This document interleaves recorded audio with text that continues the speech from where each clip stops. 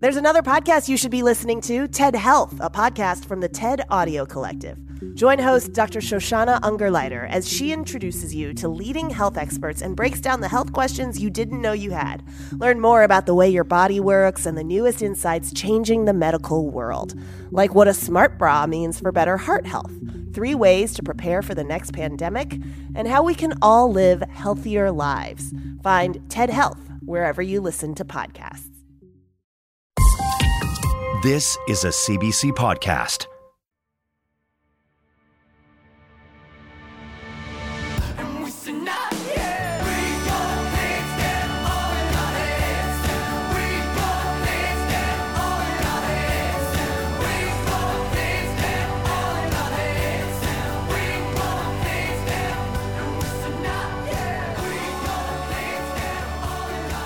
I'm just so friggin' stoked to be sitting down with Nisha Fair once again. Not on this podcast. It's the first time Nisha's been joining us here, but very recently, Nisha was a guest on my other podcast with Bridie, Turn Me On podcast.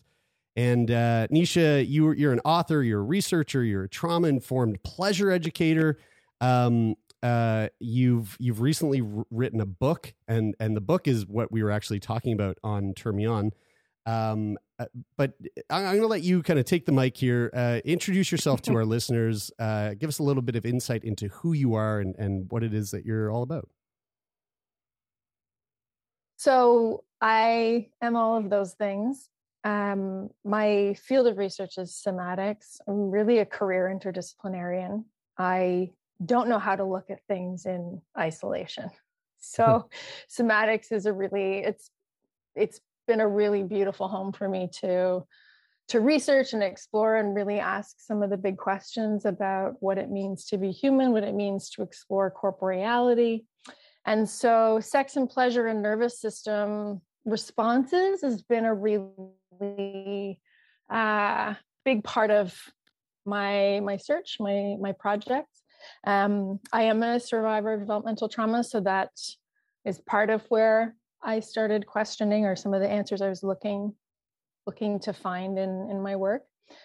Today, in my coaching work, I work primarily with female and femme-presenting survivors of either abusive relationship or toxic sexual interactions, to heal not just the relationship to pleasure, but to really start to dismantle this fawn response, which we'll be talking about today. Mm-hmm.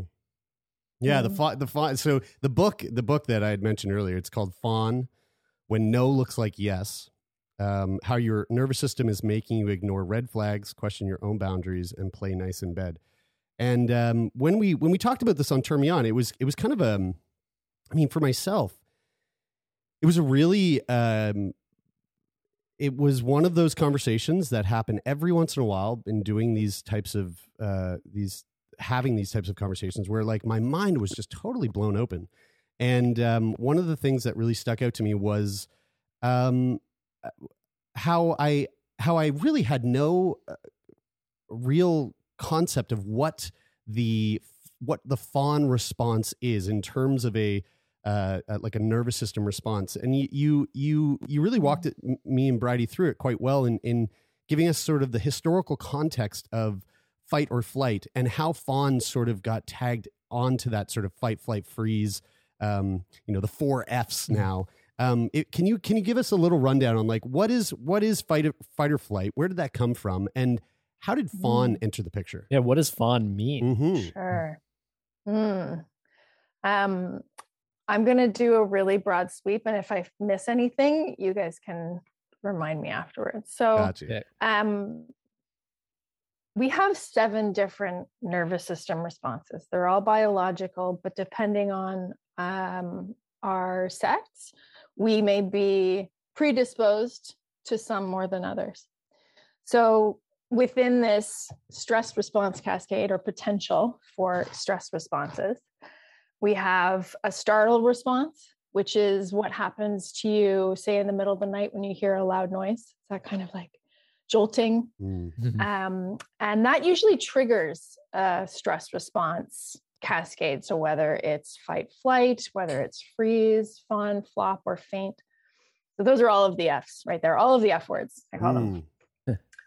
So fight flight was discovered in the 1930s by Walter Bradford Cannon when he was studying men who had come back from war. PTSD had yet to be identified, but he observed the way a lot of these men were responding to stress and distress. And he identified that fight and flight were the responses. These were the stress responses. Now, these responses were discovered by watching how men respond to stress. And they really informed 70 years worth of medical and scientific research. We thought for a long time, these are the responses. This is how all people respond to stress. And it wasn't until 2000 that a female-led team discovered what's called the tend and befriend response as being a response that is largely female-oriented due to our neurotransmitters, our hormonal profile, and also our neurophysiology. So this was a really big discovery, and it still hasn't made its way into, I think, where it can do the most benefit in terms of medical and well-being research, specifically in how we work with the female experience, how we contend and hold space for the female experience. But we can put a pin in that for later. So Fawn is essentially tend and befriend gone into overdrive. And what's interesting about Fawn is that it is a uniquely social stress response. And we don't fawn in relation to oncoming traffic or a falling tree branch. We fawn in relation to people. And they're people who have some form of hierarchical power over us, whether it's more physical strength or more social power or influence. So this is where we see, within the male-female relationship, those, I call it the intimidation submission relationship, is sort of not just set up for us biologically, evolutionarily, but also through our social conditioning. So from a very young age, boys are taught to, punch the sky and go do epic shit. And girls are taught to be pretty and be nice and don't make anyone uncomfortable ever, ever, ever. Yeah. Right. So I'm going to stop now and let you guys respond to that and see if I missed anything. I must say that when I was reading the show notes and the things that the notes that you gave us, before recording, I was looking at it, and when Jeremy, you kind of said it right off the bat before we started recording that you had this, like, when you were talking with Nisha before, you had this like mind blowing experience. And I was just reading those notes and going, oh, wow. I feel like I just learned so much about myself in the way that I've conducted my adult life subconsciously, because when I read that piece, and I'm looking for it here, you said fawn is one of the responses. When you said it's people pleasing, going along with it, self-censoring or silencing, grinning and bearing it, self-abandonment, and then the piece about it being more likely to be a female, something that's in the female response. I went, oh wow, I know that feeling. Like when your description of what fawning is, and when I know that feeling, and it's so deeply uncomfortable for me when I have that feeling that I feel like I have subconsciously pushed myself to like be in that situation of feeling that as little as humanly possible for the last 12 years of my life. And I kind of read that going, holy shit, I just have been trying to push away from that feeling because I really don't like Taylor, it. And I never even knew that it existed Taylor, I would until say just now. You're probably one of the best people at not experiencing that. You're a good like example. Like I mean that in a complimentary way. Like I think that you and what I think I mean by that, without really, still just learning about this, I think I mean that you're good at setting boundaries. Yeah, I read that and went, oh, this makes a lot of sense for why I have always been into more like entrepreneurial stuff and never really liked being in a hierarchical sort of situation. And I like being very level and equal with my peers and the people that I work with, and not having somebody who's obviously superior to me in terms of hierarchy in my professional life. and I think that spills over into a lot of different aspects. And I went, wow, that's such a fascinating thing. And especially because, and maybe it's because I learned about the nervous system, the parasympathetic and the sympathetic nervous systems in relation to my study of yoga over the past decade, more than a decade. And so I always sort of attached this like asterisk to the nervous system, that I wonder if more broadly the public thinks of the nervous system as a bit of a woo-woo sort of concept and doesn't really take it as seriously as it is, like very scientifically and evidence-based as it is. Like I notice my nervous system most clearly on a daily basis when I ride my bike and do like really hard workouts, because I recognize the time that it takes after I ride my bike for my stomach to be able to digest food. And that's something that I notice, daily, but it's the more subtle aspects of the nervous system, like what you're describing in terms of fawning, which I had never could put a word to or understood from an intellectual basis. I think that is really fascinating. And I can tell by just reading something before we even started talking that so much of that has influenced my whole life. Nisha, I want to ask you a question about that, because hearing Taylor say that, that like the stuff that you're saying, Taylor, is really true. And the yoga thing is definitely a different layer, but I'm wondering if from a society perspective, in terms of like gender roles, I think of like the traits that Taylor's talking about are things that are like generally positively reinforced in men. So like being entrepreneurial, being an athlete, you think in like the business world, like climbing the corporate ladder, it's like, well, if you have to step over a few people to get to the top, like, put your needs above the person next to you. But like historically, and definitely more so in the past, it's like the female gender role has been like, be caring, be supportive, submissive. Be more submissive. Is that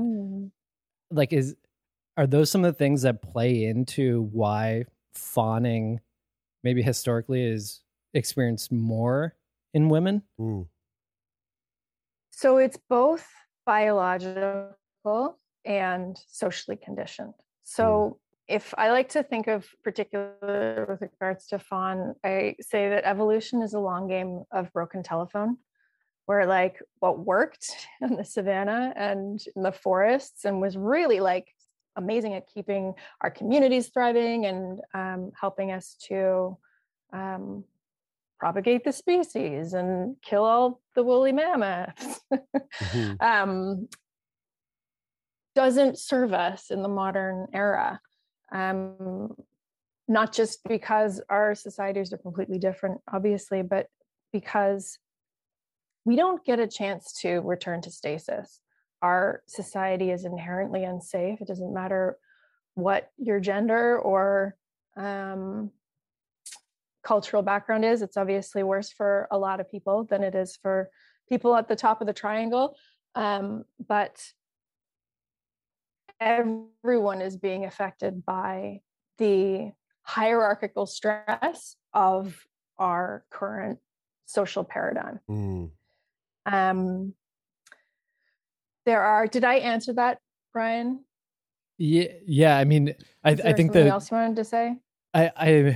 You did. I heard it bribed as very like chicken or it seems like a very chicken or egg. And it's both. But I also I think of it when you say we're catching up in terms of evolution, like thinking back to like hunting woolly mammoths. I mean, like that's probably where like our evolution is in terms of like how we respond to stress now is like more back in that period. So I mean, it's hard to say that like the way that people were treating each other in the early 1900s is affecting us biologically on a evolutionary level.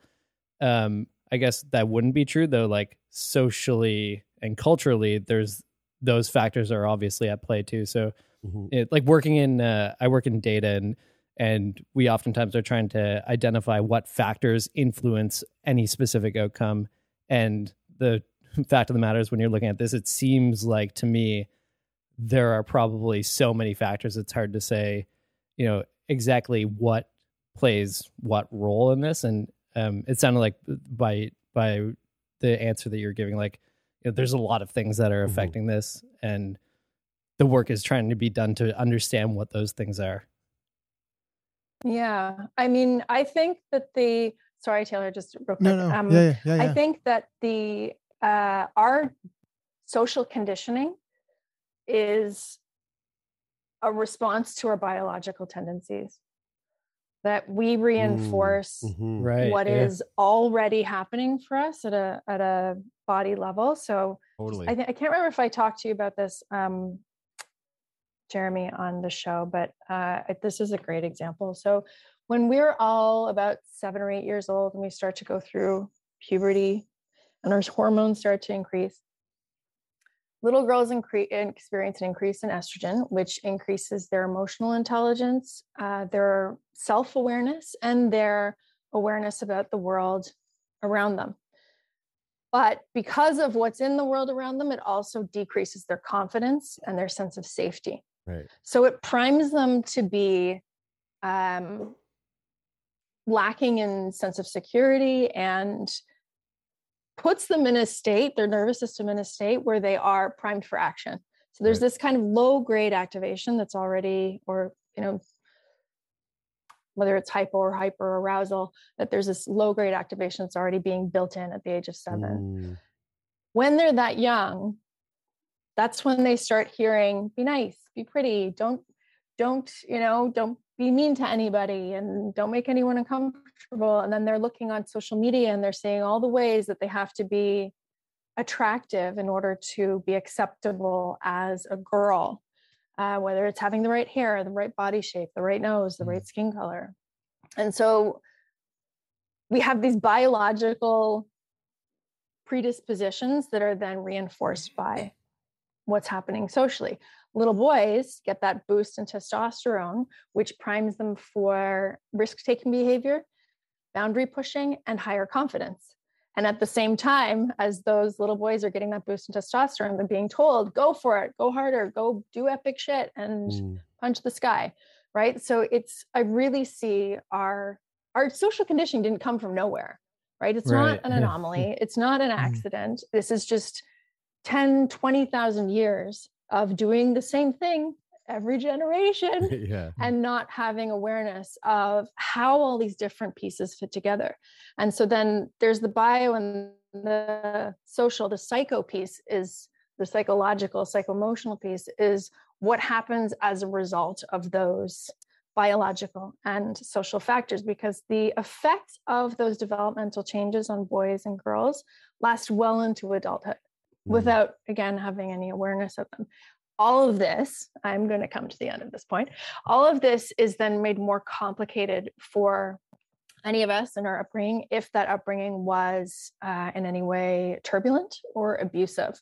So those fawn responses, particularly, no matter what someone's gender orientation is, that fawn response will be getting more use. It will be more easily triggered as an adult. So I feel like the way that you are describing this, the whole nature versus nurture, the topic that's, been at the front of social conversation forever is just like the way that is so balanced and logical, and the way that that everybody needs to hear, because I mean, we're polarized socially in everything. And I feel like it's way too common. And maybe that's just my perception, because I get this perception from the internet instead of the average person on the street, but that it's either, everything is social or everything is biological. And you really get those two extremes of the argument, rather than this, like, they're both perpetuating each other and they're influencing each other. It's like, it would be so insane exactly. to just disagree with that, like there's no way that they couldn't be playing off of one another.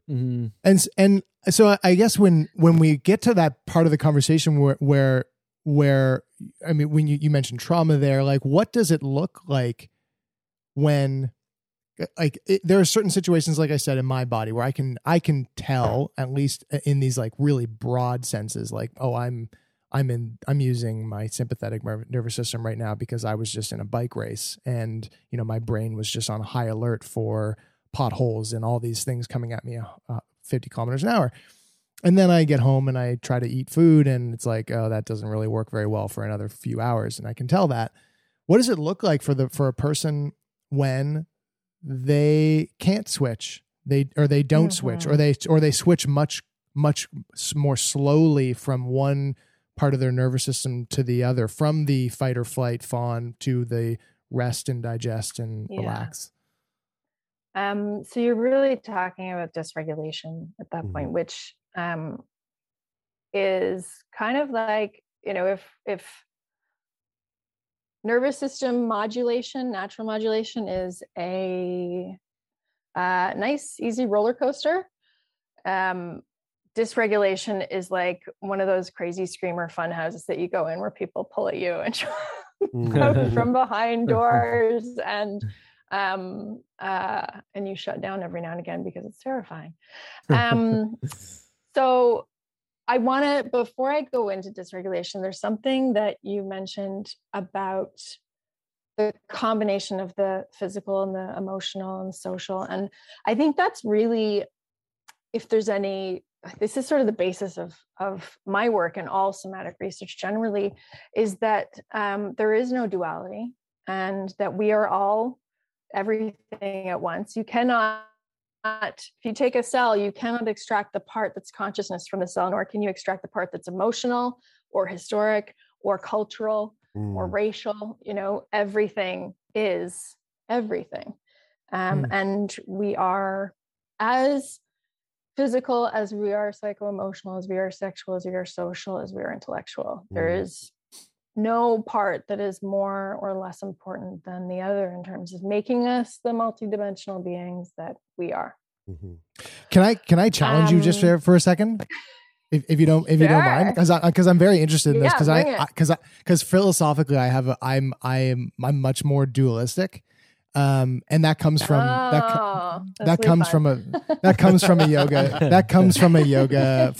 a yoga background, specifically Patanjali's Yoga Sutras is a dualistic philosophy. And I agree with you, actually. I do think you're right. And this is sort of how I teach this in teacher trainings, is that really everything is everything, and we're not going to separate. But is there, philosophically, do you think that there's a benefit to like imagining that that there is duality and that we can separate one thing from another? And I say that because in my personal experience, I have found that it has been really helpful to try and isolate all the things that influence how I experience the world, and try to like bring those down to an idle in order to try to experience like a consciousness, or a, like the self, whatever the term is from wherever you come from, sort of way. Because I do think you're right that there is no real separating, but I have found a lot of success in imagining that there is duality. Yeah, I mean, I think all experience is multidimensional, and unavoidably so. Where you are sitting right now is a complex of your vision, your hearing, your sensation, whatever taste you have in your mouth, and what you can feel on your skin, and the time that's passing while I'm talking. So I think that the multidimensional nature of our existence, while we can move from one duality to the other, my approach and my invitation to people through my writing and through my coaching work is to collapse the duality, because dualities create attachment and aversion. And they inevitably take us out of our authentic selves in some way if we're kind of chasing one or the other. Now, I know in some schools, like say Dom sub work, that people use those dualities as a way of exploring parts of self. And I mean, I think there's validity in everything. If it's supporting you to expand your awareness and become more of who you are, then go for your life. Right? Can you guys? Think that cool. the idea of, Sorry, I was just going to ask. Can you you explain dualities too? Because I think I'm a little bit lost with understanding duality too. So dualism is the philosophy of the nature of human existence as being a necessarily mind-body experience. Like corporeality is, and this is sort of, Descartes, I think, therefore I am, stuff that has, for better or worse, guided almost 700 years of philosophical thought, but it's also had some quite not exactly ideal effects for people in with mental health issues, and even in terms of how we look at regular physical health treatment. So it's an experience of the body that is necessarily separated into my flesh body, what some people call a meat sack, which I think is a really derogatory, reductive term. And it makes my spine do anything. I kind of like it. It's very, do. It's very Cronenberg. It's very like body horror-esque. Yeah. Isn't calling it a meat sack kind of like that what's the word? Corporeality? Yeah. No, because the meat sack then is saying that all you are is a bag of cells, and that there's this other thing that's separate to that bag of cells that is more important or better or smarter. Right? So the issue with duality in terms of where we are now in this conversation that we're having, and I suppose where I come at it, is that it necessarily creates this kind of top-down hierarchy. So when we talk about hierarchies in society, we also have these hierarchies within our own bodies, within our relationship to ourselves. So if I have this mind-body hierarchy where my mind is more important, my mind is smarter, I care more about, what my mind can do versus what my body, with all of the like intelligence and wisdom that is in every, 30 trillion one of my cells, then I'm going to be creating a hierarchical relationship with myself, whether I want to or not, whether I know it or not. So that's, did that explain it a little bit? It did. Yeah. Ryan? Yeah, really well. Okay. Nisha, go for it. I feel like you're no, I'm good. Go for it. Okay. So this is so exciting because I knew this conversation was going to be like this, where it was just, we were going to be like, holy fuck, what the fuck is that? Which direction can we go? We're like branching. Anything? It's so good. I love it. And what I would like to do is kind of rein it in a little bit. Now that we have a little bit of a sort of foundation for what it is that we're talking about, and kind of bringing this back to the Fawn response.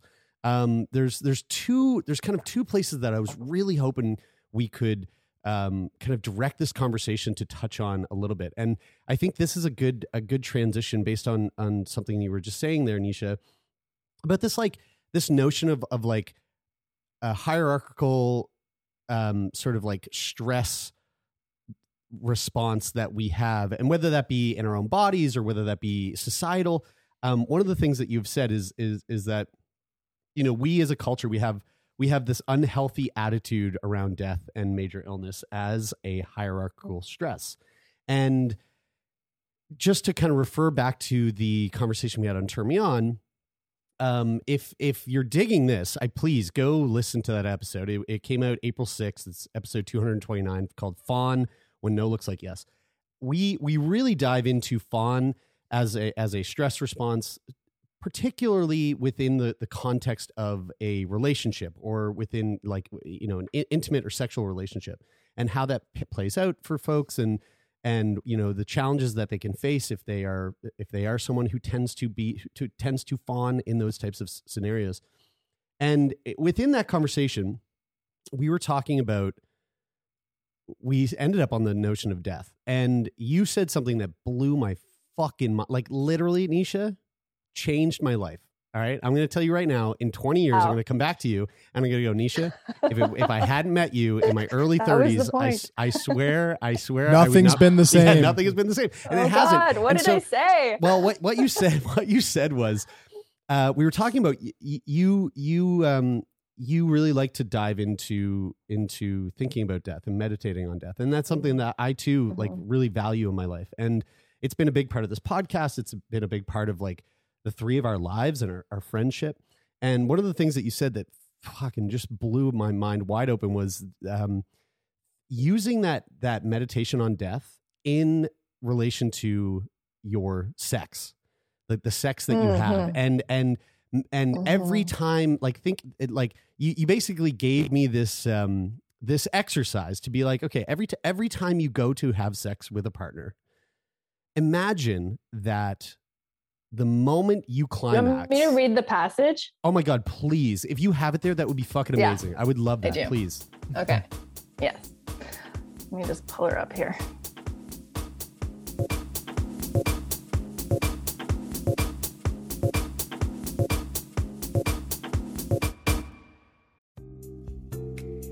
Are you tired of hearing the same old wellness advice? It's time to dig deeper and listen to America Dissected from Crooked Media, the podcast that's cutting into the science, culture, and policy that shapes our health. From doctors fighting for their rights to the surprising truths about sunscreen, America Dissected dives deep into the state of health. Tune in every Tuesday for new episodes of America Dissected, available on all major podcast platforms. All right. We don't have a sexual repression problem. We have a death aversion problem. We suffer from a gross and pathological incompetence to recognize the fleeting and fragile consequence of our existence and the existence of others. So here's a question. How would you have sex if you knew you would die the second it was over? Orgasm, last breath, off you pop. Think about it really. If a single act of lovemaking was the very last thing you did on this earth, in this life, what would it look like? How long would it last? How would you experience your partner's body if theirs was the last you'd ever touch? And how would you want yours to be experienced in return? What would you do to etch this final and fatal memory of pleasure into your bones? The feeling of another's hands on your body, the smell of their skin in every inhale, and the taste of their lips on yours. What emotion would you want to feel as your essence left your body and returned to the ether forever? And how would you love if you would never live again? If all life everywhere ceased to exist and your soul would never again have a chance to know the unparalleled pleasure of touch, the joy of moving in time with another, the sweet delight of a breath breathed long and deep and full, the kind of breath capable of reminding you that you are more than you think you are. Okay, so since that is crazy. Since we had that conversation on Turn Me On, yeah, I've had the best sex I've ever had in my entire life. And I don't think I will stop having the best sex I've ever had in my entire life until I somehow forget that we had this converslike which I don't think will happen. And so Jared's actually he's just gotten super good at edging now. Like he's been he's like technically in the same sexual experience now. He's been edging since April. Yeah, ever since that conversation, he's just been still going. So well, that's another conversation we can have. So go ahead. Yeah, totally. So the reason I brought that up is just to kind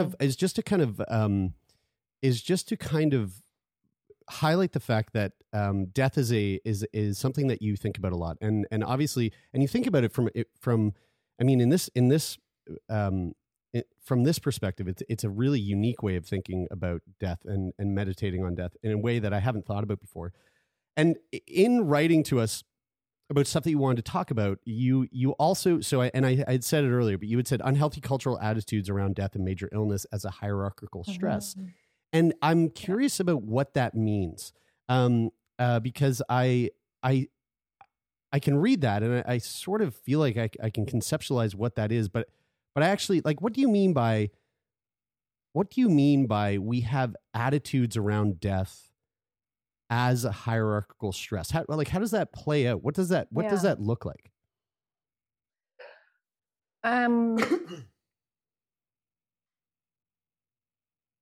death is what we are running away from when our nervous systems are triggered, right? So death is the ultimate predator.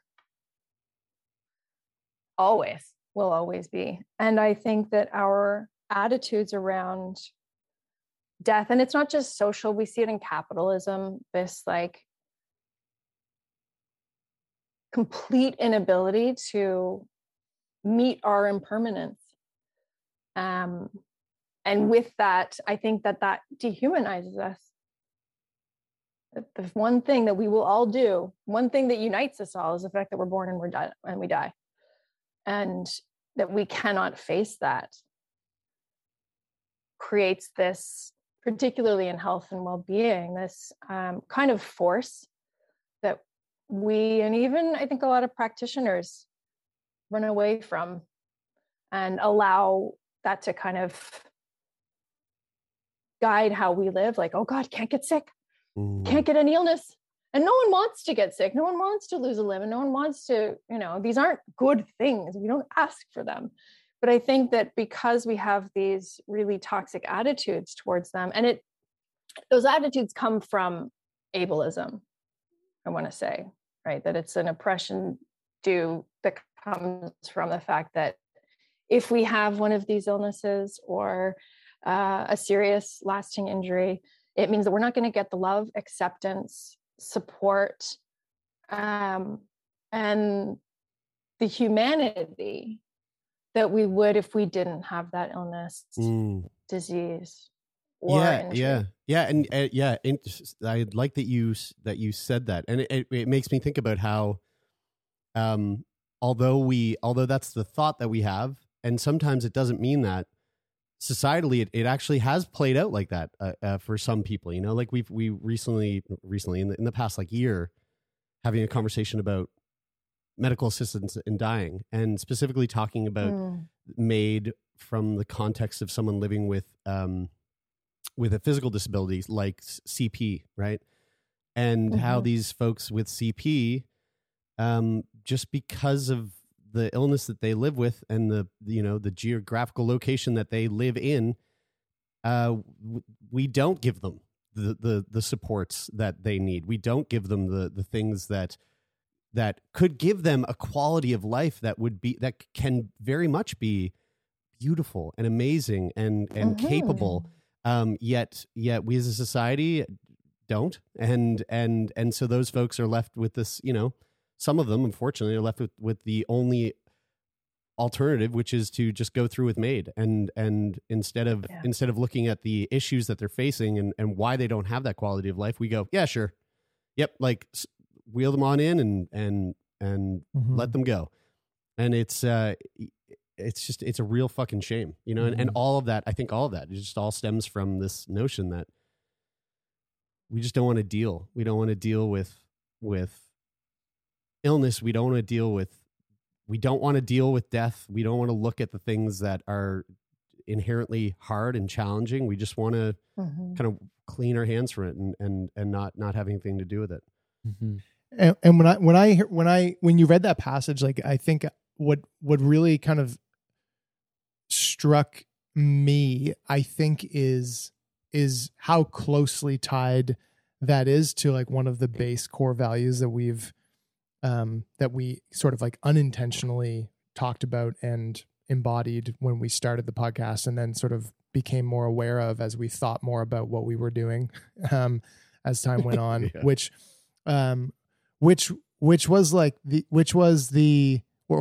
the use of death the use of the knowledge of inevitable death to live more fully, instead of having it, instead of it pushing us away from living, the fear of death pushing us away from actually experiencing life and what it has to offer, and going and understanding that the inevitability of our death is what can make each moment, each experience, each interaction, relationship, whatever it may be, more enjoyable. And it actually strikes me as I'm almost certain that they actually don't talk about this in the Iliad, but Brad Pitt's character in Troy definitely mentions it at one point. One of my favorite movies from the early 2000s, which was something along the lines of like, he's talking about immortality in relation to the gods, and somebody's asking Brad Pitt's character, who's Achilles, what it if he's jealous of the gods, or that the humans are jealous of the gods. And he said something along the lines of like, the gods are jealous of us because we get to die. And our death is what gives everything that we do meaning. And without death. And so again, that goes back to our age-old conversation about Brian wanting to live forever. Yeah. What a psycho. guys, I've already come around to not forever, just like a million really years. long Just time. a million years. Yeah. Nisha, I mean, I fucking love this so much. The other kind of direction that I sort of wanted to touch on, and I'm so surprised that we're 40 minutes and we haven't even touched on it yet, but is and again, so the Turn Me On episode really focuses on fawning from like a relationship standpoint, like within intimate context. But I'm really curious about how fawning could and does present in the relationship between like patient and clinician, and like, what does that look like, and what are the challenges that people could face if that is the situation that they find themselves in? Like we talk a lot about like patient advocacy, and it's one thing to talk about like advocating for yourself or having someone to advocate for you, but I never really thought about how tough that might be for someone who just innately sort of falls into that fawn response when things get tough, So what does that look like to you in terms of the work that you've done? So fawn shows up anytime there are hierarchies. So if I was raised, and I mean, our society does this too. It doesn't have to happen in our homes, where we're taught that people with degrees and expertise know better than we do, right? That they did all this education and they must know because they're the researchers and they've done the training. And so we default to them. And that was the way for probably, as Western medicine started to become much more powerful in terms of how it affects us socially in our communities and the world generally, just over probably since like the 40s, 50s. That force or that imposition of authority has become more noticeable, and yet it's very subconscious. So it can happen in between doctors and patients, between therapists and clients, coaches and students, athletes. Again, anytime you have a hierarchy, fawn, it's like fertile ground for fawn to happen. So in terms of how it can show up, I would love to tell you a little story about something that happened to me, because it kind of shows all angles of the issue. So like I mentioned, I'm a developmental trauma survivor, and I have struggled with nervous system dysregulation for most of my life. But for the last 15 years, haven't used meds. I've used in fact, most of the time I used natural approaches, but there were times when I needed to use pharmaceutical options, which did not go over well with my body. However, story for another show. So this one time, it was 5 years ago, and I think I was moving, I was going through a divorce, I had some family drama going on, and the dysregulation, I just couldn't get underneath it to bring myself back down to stasis on my own. And that's only happened a couple of times. And when that does happen, I just go to an emerge and I say, I need just a light sedative to help me regulate my sleep and get things back on the up and up. And this time when I went, there was 3 student doctors, residents, and they were being overseen by whatever their teacher don't know what you'd call that position, but it was a fully fledged doctor. So one of these guys came over to me and he said, so what brings you in today? And I said, well, my nervous system is dysregulated. I'm struggling to bring myself back to stasis, and I just need a little sedative to kind of help me get through the next few days and get back on track. And he said, what do you mean your nervous system's dysregulated? I was like, my nervous system's dysregulated. Like, I didn't really know how else to communicate that. And that he was like, but he said, what does that mean for you? And I'm like, okay, you don't actually know what that means, is what I heard. Because if a doctor or a person in that position, if you say my nervous system is dysregulated, they should know what that means. It's very, especially today, it's very simple, although it was 5 years ago. Anyways. So at that point, I realized that he wasn't probably that educated in terms of being trauma informed and knowing about nervous system health, PTSD, that kind of stuff. And so I don't usually use this language, but I said to him, I said, kind of like what happens when you have PTSD. And he's like, oh, so you have PTSD. How do you have PTSD? And I'm like, what do you mean? He said, why do you have PTSD? What happened? And I said, you don't need to know that. And he said, how am I supposed to treat you if you won't tell me what happened? And I said, you don't need to know what happened 5 or 10 or 20 or 40 years ago. You need to treat what's showing up for you right now. And he got really huffy at me, and he turned on his heel and kind of went to his teacher, who was right there. I could hear them. And he was like, she's withholding information. And the teacher or doctor was like, what do you mean? She said, well, she says her nervous system is dysregulated, but she has PTSD and she won't tell me why. And the doctor said, you don't need to know why. She almost like repeated exactly my words, word for word. She said, whatever happened to put her in this position is none of your business. You're treating what's showing up for you right now. And so he kind of like came over and he's like, so what do you usually take for this? It was a big win for me personally, because I've been navigating, not just the mental health space, but also, health and doctors and emergency rooms as a human for 45 years now, but in terms of my trauma recovery for 30 years.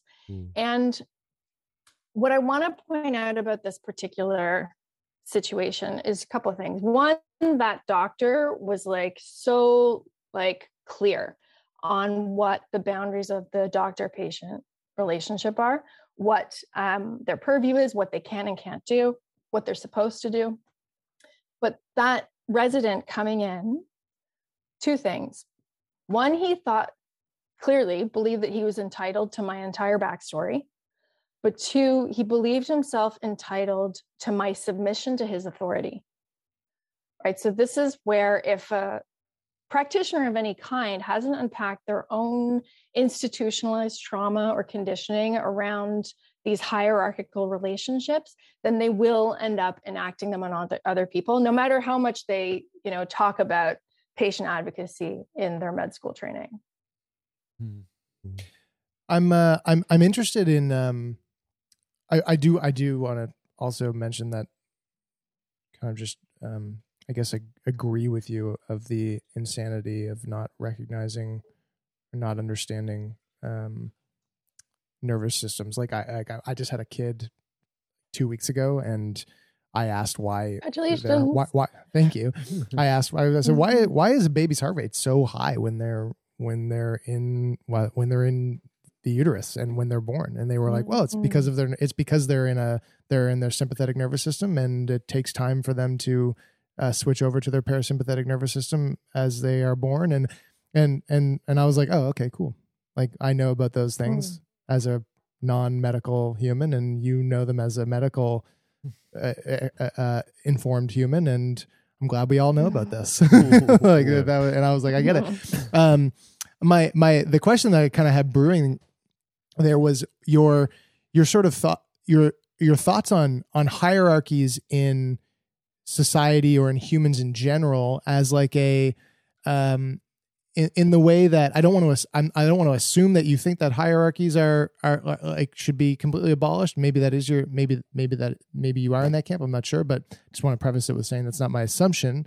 Like when I look at places where hierarchies are do work, I think you see it mostly in like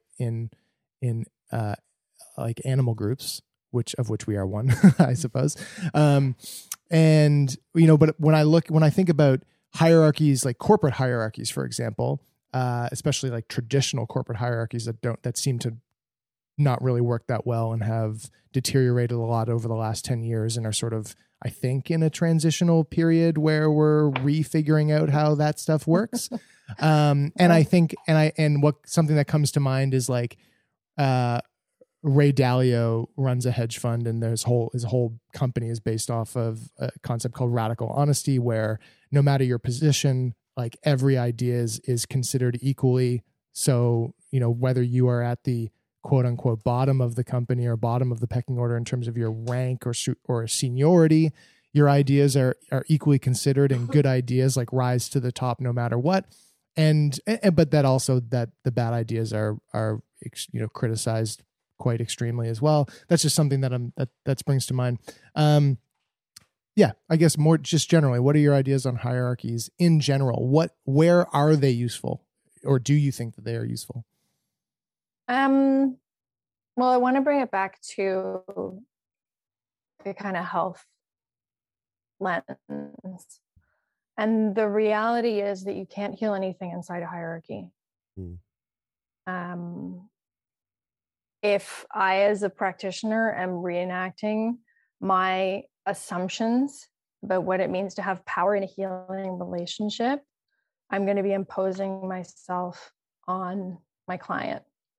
So the trauma-informed care, which is really, it ought to be the gold standard, and it's supposed to be, but it's not always enacted and practiced, ideally, because we're humans and we're not perfect. Damn. Healing must be collaborative. And that's really where I come at everything. And I think relationships have to be collaborative. All relationships have to be collaborative.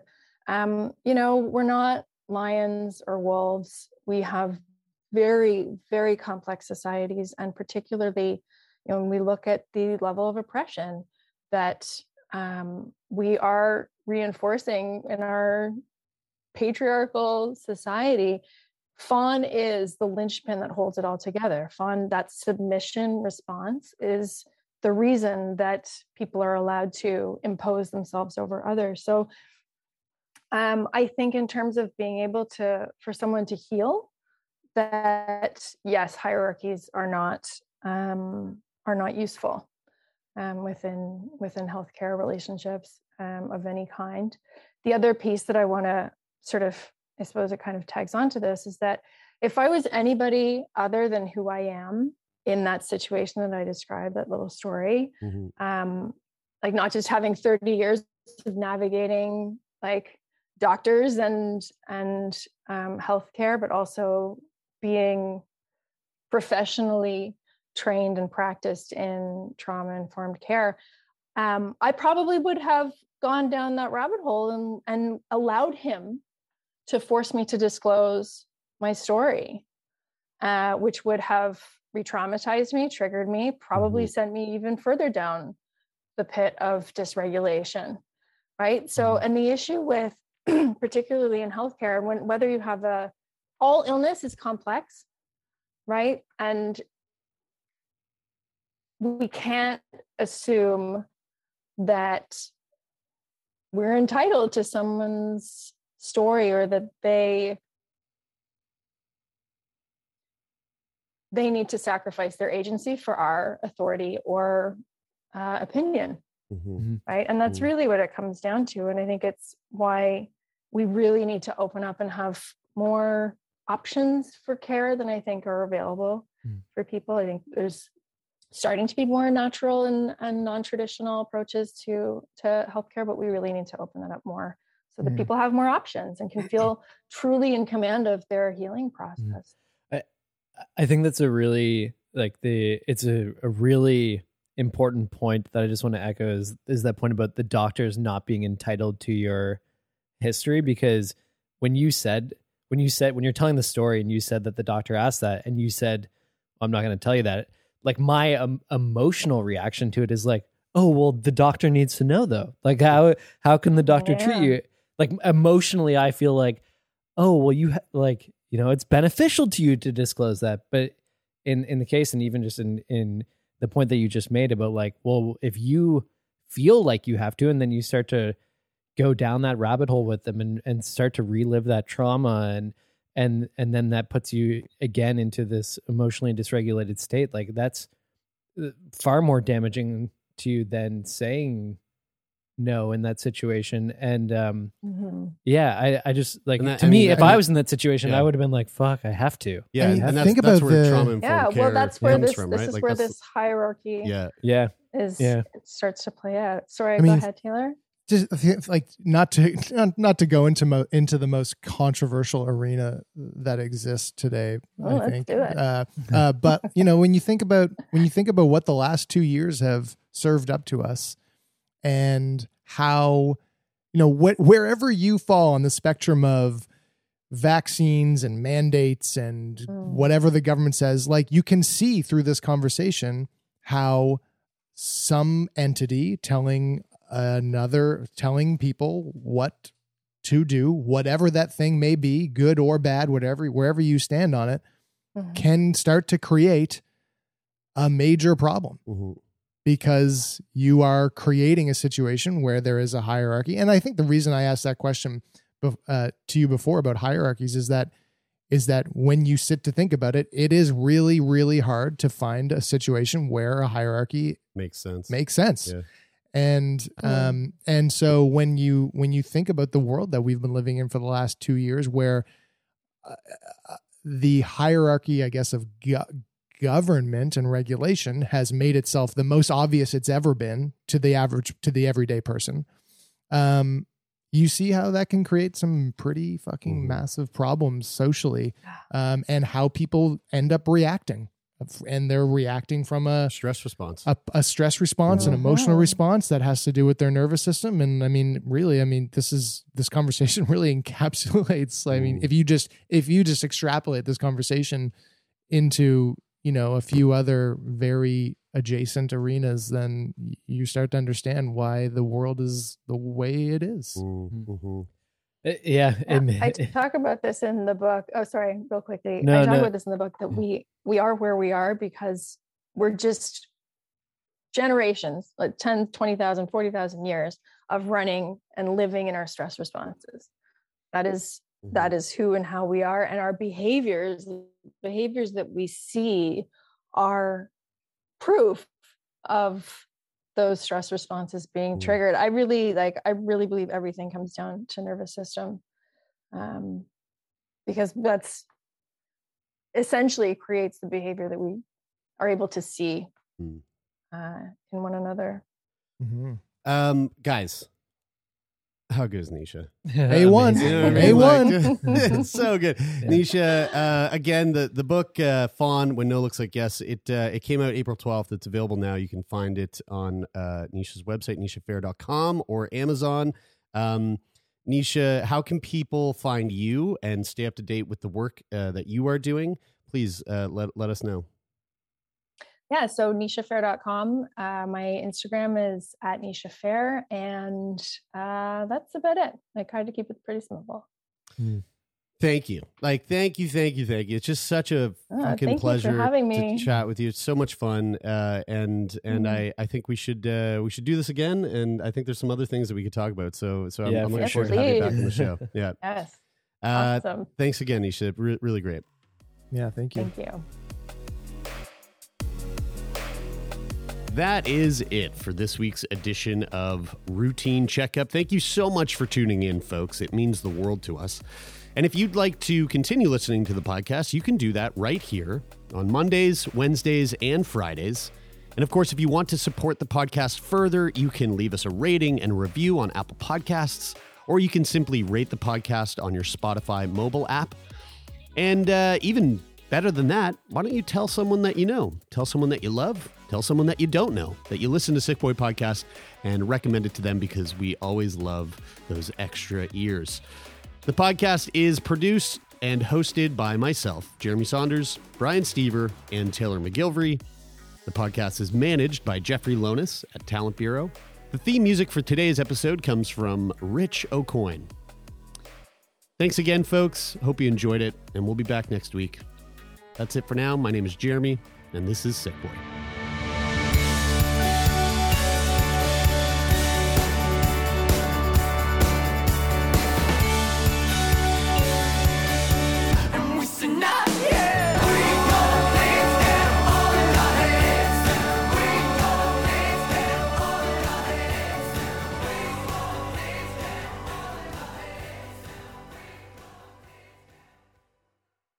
For more CBC podcasts, go to cbc.ca/podcasts.